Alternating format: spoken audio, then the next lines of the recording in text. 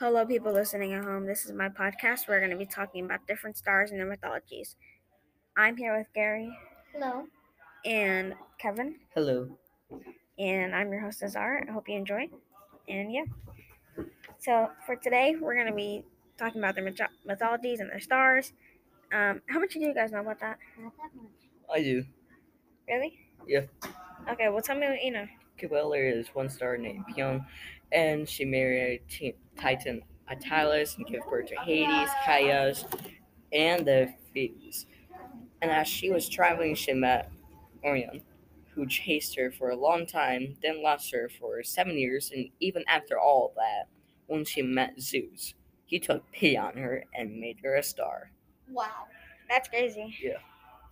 Well, in the Gemini constellation, there's a star named Pollux. You guys know that? Yeah, I do. No.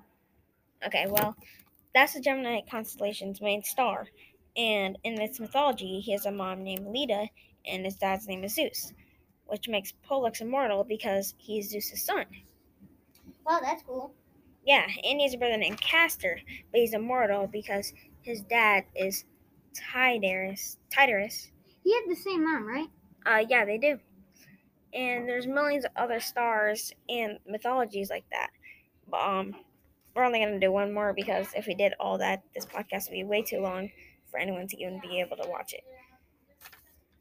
Okay, so there's a star named Aldebaran, and she was sometimes identified as a young woman named Rani. Rani is a daughter of King Daksha and Lady Panchi, I'm pretty sure. She was one of the 27 daughters of Daksha who married Chandra, the moon god, and she became the god named in the creator of Earth. Wow. That's pretty cool. Well, I hope the people listening at home enjoyed, and I hope you learned something new. See ya. Bye. Bye.